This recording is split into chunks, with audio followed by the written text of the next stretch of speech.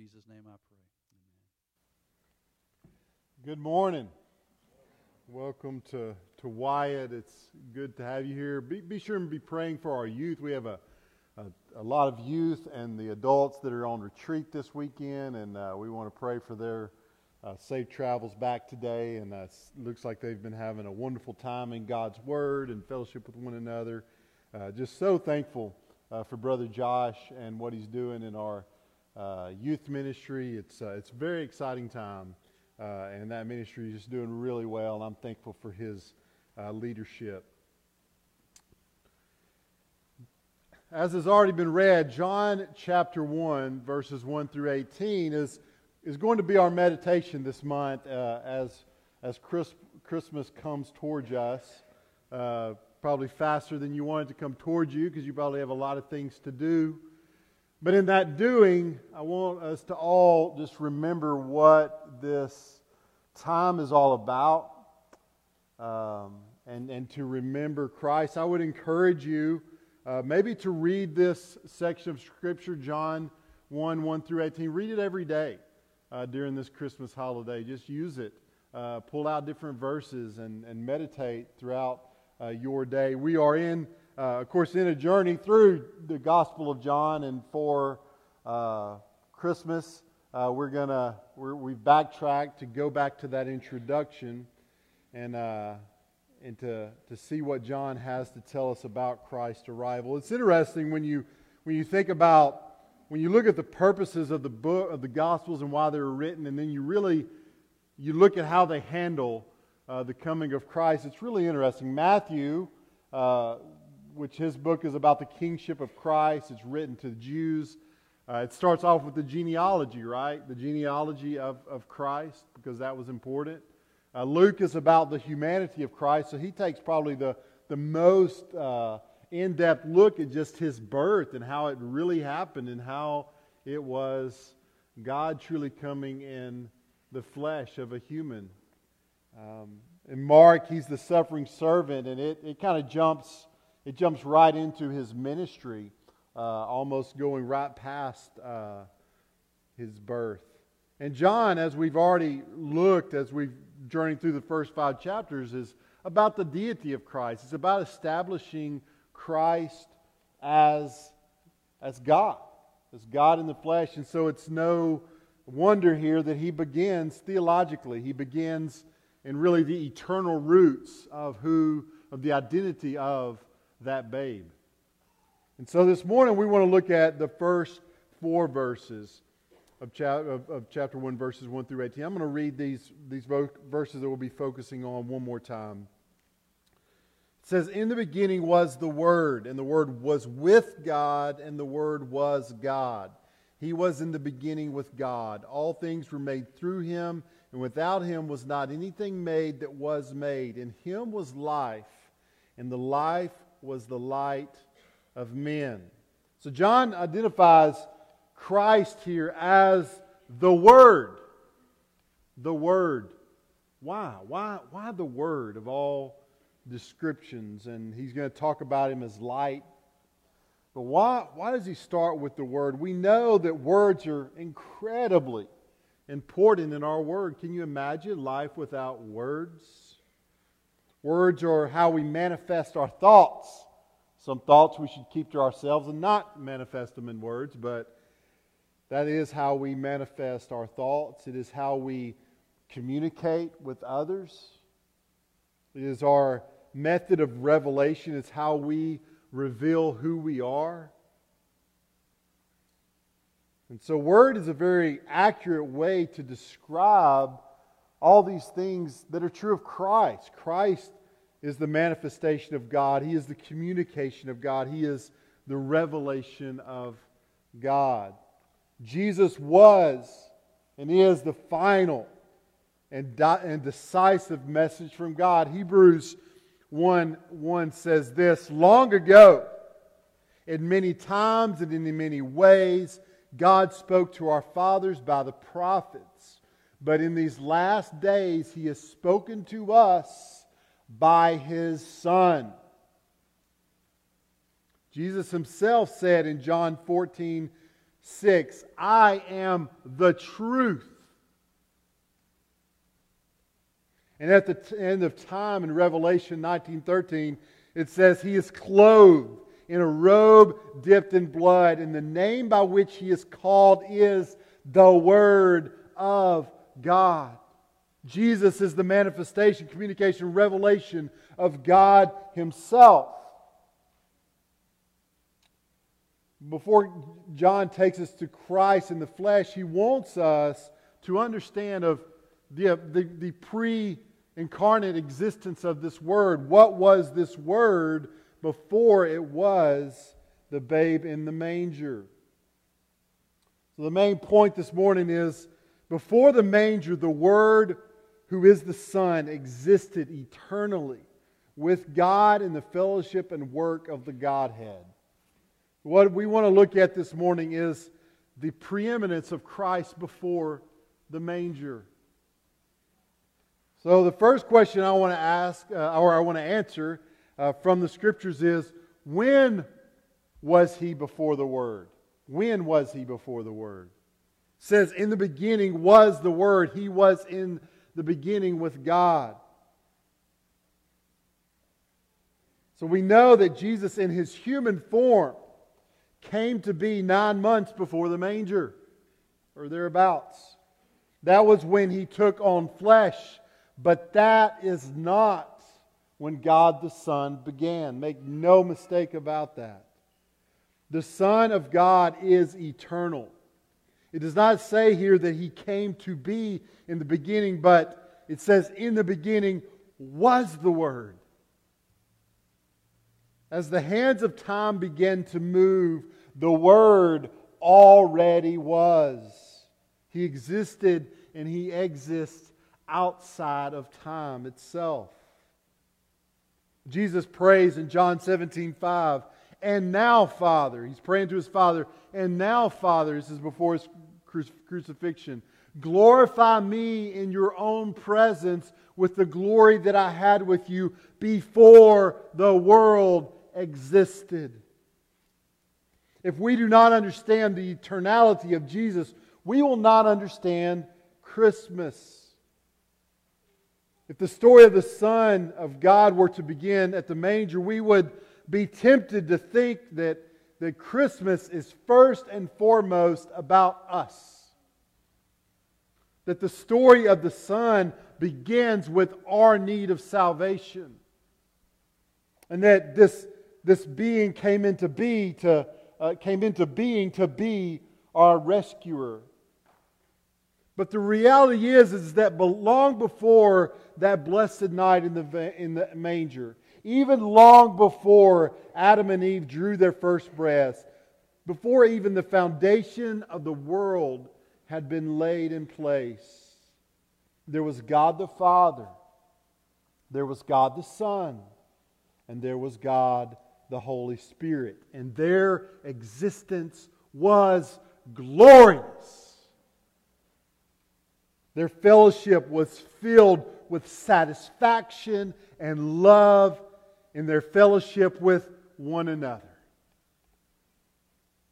So before man even came on the scene, before Adam and Eve set foot in the garden, before sin caused the great divide between man and God, before the Christ child came in the world to heal that divide, before all of that, the story of God, which is a story without beginning, was already in progress. And it was the amazing story of God's wonderful, self-sufficient, all-satisfying glory in being God.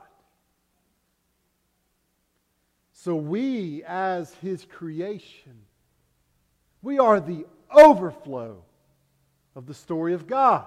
We're not central to it.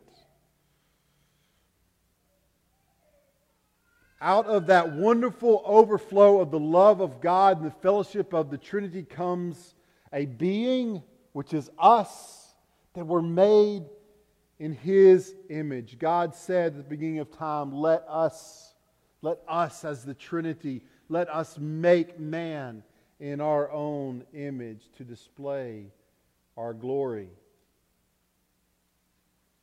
But make no mistake, when I say we are not central, that God is central, I'm not at all, under any circumstances, saying that we are not important. Make no mistake, God has made us a beautiful, beautiful part of His story.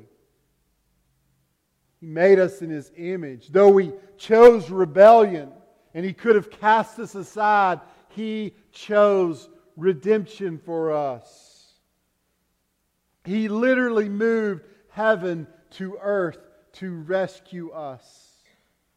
It was actually, it says in Scripture, it was the pleasure of the Father to bruise, to crush His Son. Because He loved us. Because the Father and the Son and the Holy Spirit loved us. He crushed Christ. It's just that we must always remember that He is the hero. He is the star of the story. In the beginning, He already was. The Son was with the Father and the Spirit, and they were perfect in love and grace and beauty. And they created us and brought us into their story. So, when was He before the manger? He was eternal as God, with God. So second, who was He? Who was He before the manger? John also answers this question. He says, in the beginning was the Word, and the Word, he's going to identify the Word here. The Word was with God, and the Word was God. So we've ventured into the Gospel of John for 5 chapters so far, and I'm struck here that this very first verse of John is that he is proclaiming the deity of Christ. We just finished chapter 5, which was all about His authority and whether or not He was the Son of God, whether or not He could heal on the Sabbath and make commands on the Sabbath. The whole chapter was about the deity of Christ. We know that towards the end of the book, he says that the reason he is writing these things is so that we might believe and that we might have life. The Gospel of John is about confirming the deity of Christ, and he starts here in verse 1, and he never stops. It says, the Word was with God, and the Word was God. There is a preciseness of wording here that is simplistic but yet profound.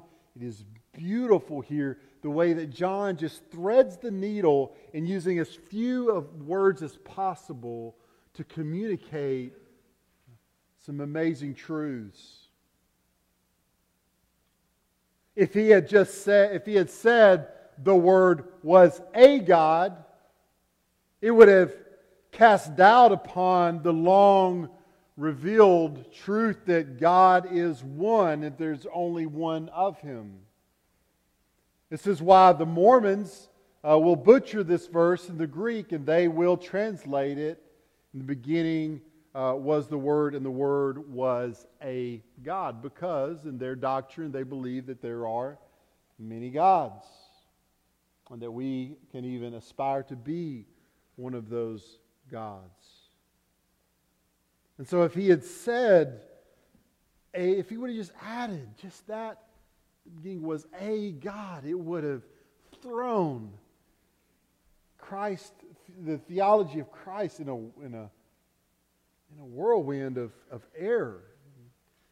So he says the Word was with God, and the Word was God. But if he had only said the Word was with God, if he just would have only included that, hey, if he had just said, hey, the Word was with God, you could maybe assume, okay, being with God doesn't necessarily mean you're God, right? You can be with God but not be deity. The angels in the throne room can be with God, but they're not God.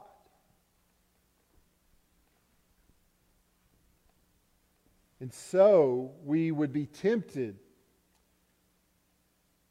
to see Him as maybe a force or a power in God and not God Himself.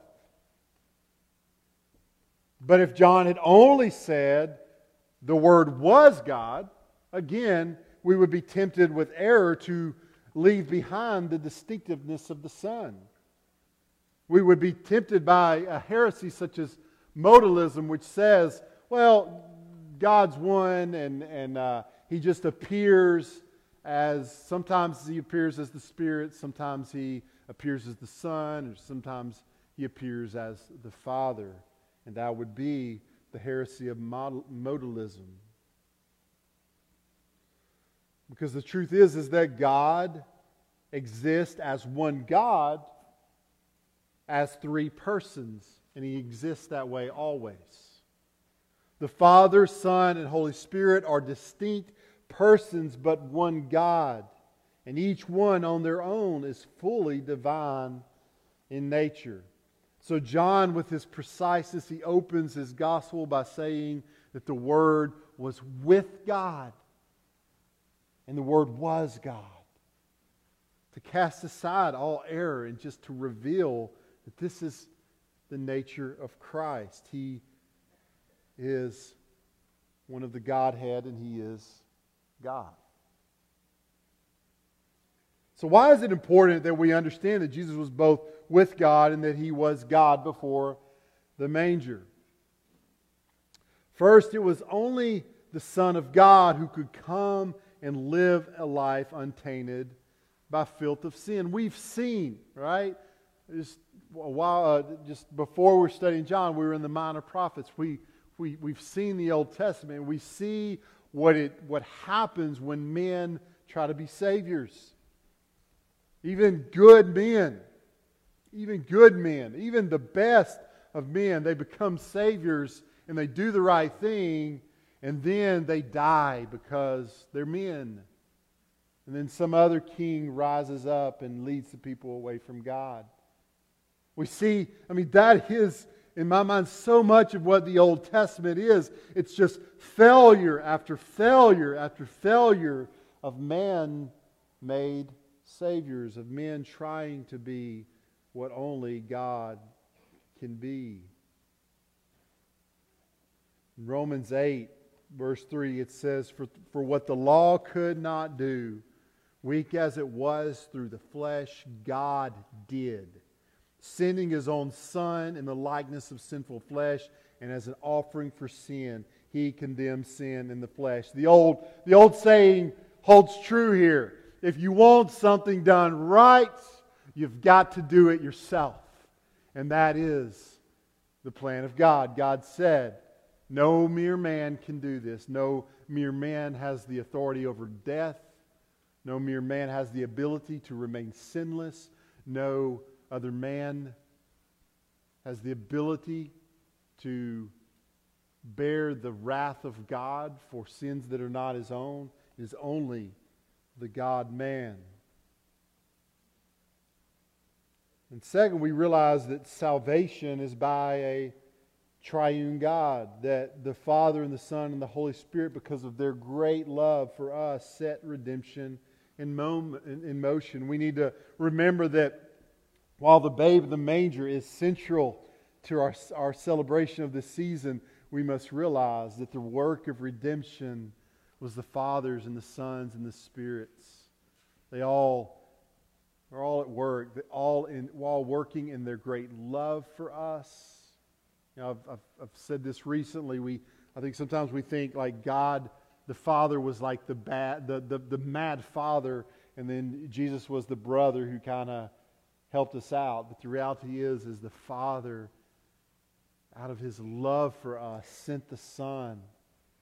And they were all willing and moving they did all that they needed to do together because of their great love for us.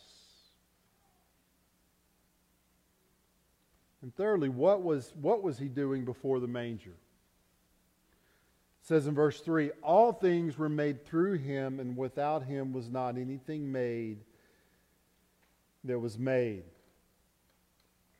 John wants to make perfectly clear that the works of Christ did not begin at the manger. He continues to press into the fact that the Son existed and acted long before He was the babe in the manger. As we've already seen, Christ at the beginning of time already was. And that in eternity past He existed with God and He was God. Even in man's early history, it appears that we have some indication, as many believe, that the angel of the Lord, referred to in the Old Testament, was a pre-incarnate, was the Son of Christ. The Son of God. But John wants us to zero in on one work particularly, and that is that all things were made through Him, the work of creation. He wants us to look at creation. He wants us to understand that He wants us to understand the Son's work in creation. Okay? Make no mistake, Jesus wasn't just sitting in heaven waiting to be the babe in the manger. He was active. He was moving. He was doing amazing, amazing works. It says all things were made through Him. Okay? Creation out of nothing is the work of God alone. A man cannot create a blade of grass out of nothing. But God created all things out of nothing. And how did God create? We are told in the first verses of the Bible, in the beginning, God created the heavens and the earth. And then how does He create? Time and time again we hear it said, God said. And then it was, right? God said, let there be light. And then it happened. God said, let there be man. And there was. But He did it through speaking. And here we are told that the Son was the Word of God. He was there in creation as the Word that went out creating the world. It says here, and without Him was not anything that was made. We see here that the Son He permeated every bit of creation. That nothing was made without Christ. It is pretty staggering when you think about the one who created the world is the one who walked it. Think about the species of animals that witnessed His birth. He is the one who brought those animals into existence. He is the one who created them. You remember when President Obama got in trouble out on the campaign trail because he was talking to business owners and said, "You didn't build that. Someone else built that." Well, Jesus had a right to come along and say, "You didn't build this. I built this." Think about this. Even the instruments of His torture were things He created. The thorns that were pressed down on His head as the blood began to flow out of His brow, He created those thorns. That's particular species of thorns that would be used to torture Him. The leather that cut into His back as He was whipped, He ordained the creation of that calf who gave the leather to make that very whip. The crowd that cried, "Crucify Him," their very existence was based upon His creative power. Colossians 1:17 actually says, it goes a step further and it says, He is before all things, and in Him all things hold together. Not only is Jesus the Creator, It is Him that keeps everything from exploding into a million pieces. That is the power of Christ.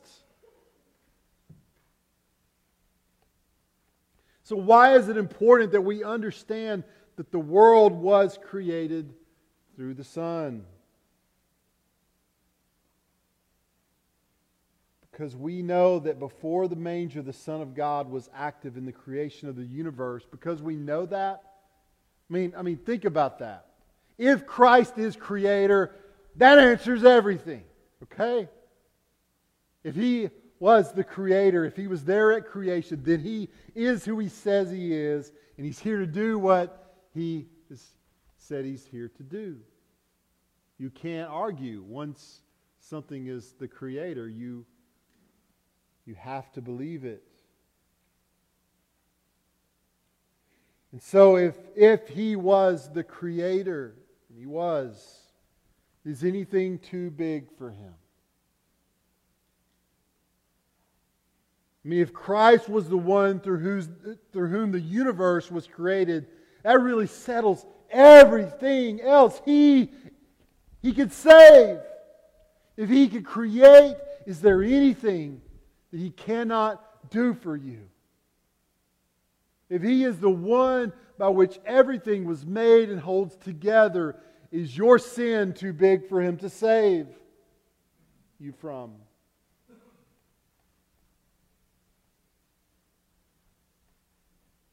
He has the power to create. He has the power to save and to sustain you. Hey, this Christmas, are you up against some hard stuff? Family issues that you're worried about? People you're worried about seeing? Trying not to go in debt, buying gifts? It can be a stressful time of year as it is definitely a beautiful time of year as well. And I would say, as the Creator of the universe that we celebrate on Christmas, is He too big to handle your problems? No. Yes. He can handle everything. He is big enough. He is powerful enough. So, Christian, I want you to remember that as you worship, as you meditate on Christ this week, and just think about who He was before the manger. And that all sets the stage for that moment of His birth. It all set the stage that He truly was the Son of God that came to save the world. And celebrate that, and just remember the beautiful power that is displayed in Christ before the manger. If there's anyone here, remember that John is he's called the evangelist because of how he wrote this book. He wrote this book to display to you as the unbeliever the truth that the Son of God came to the manger. Son of God who created and who existed eternally with God. That He came to the manger. That He grew and lived a perfect life of obedience because you never could. And then He died on the cross for sins that were not His own, so that if you would trust and believe upon Him, you would be forgiven and you would receive His righteousness. And what a great time of year, if you don't know Christ, to be introduced to Him and to trust Him for the first time. I'm going to ask our musicians to come, and I'm going to ask you to stand, and I'm going to lead us in a word of prayer.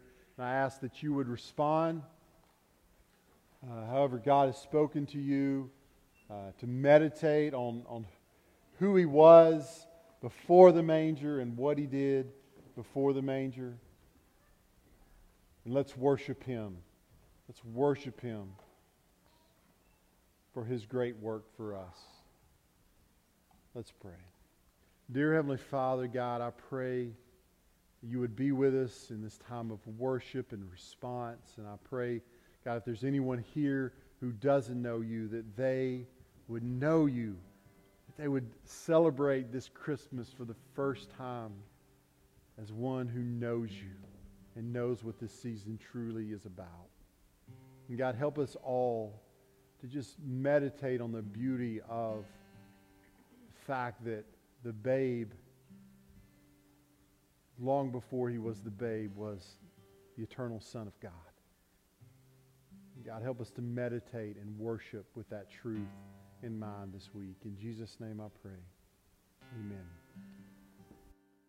Oh, come, all ye faithful.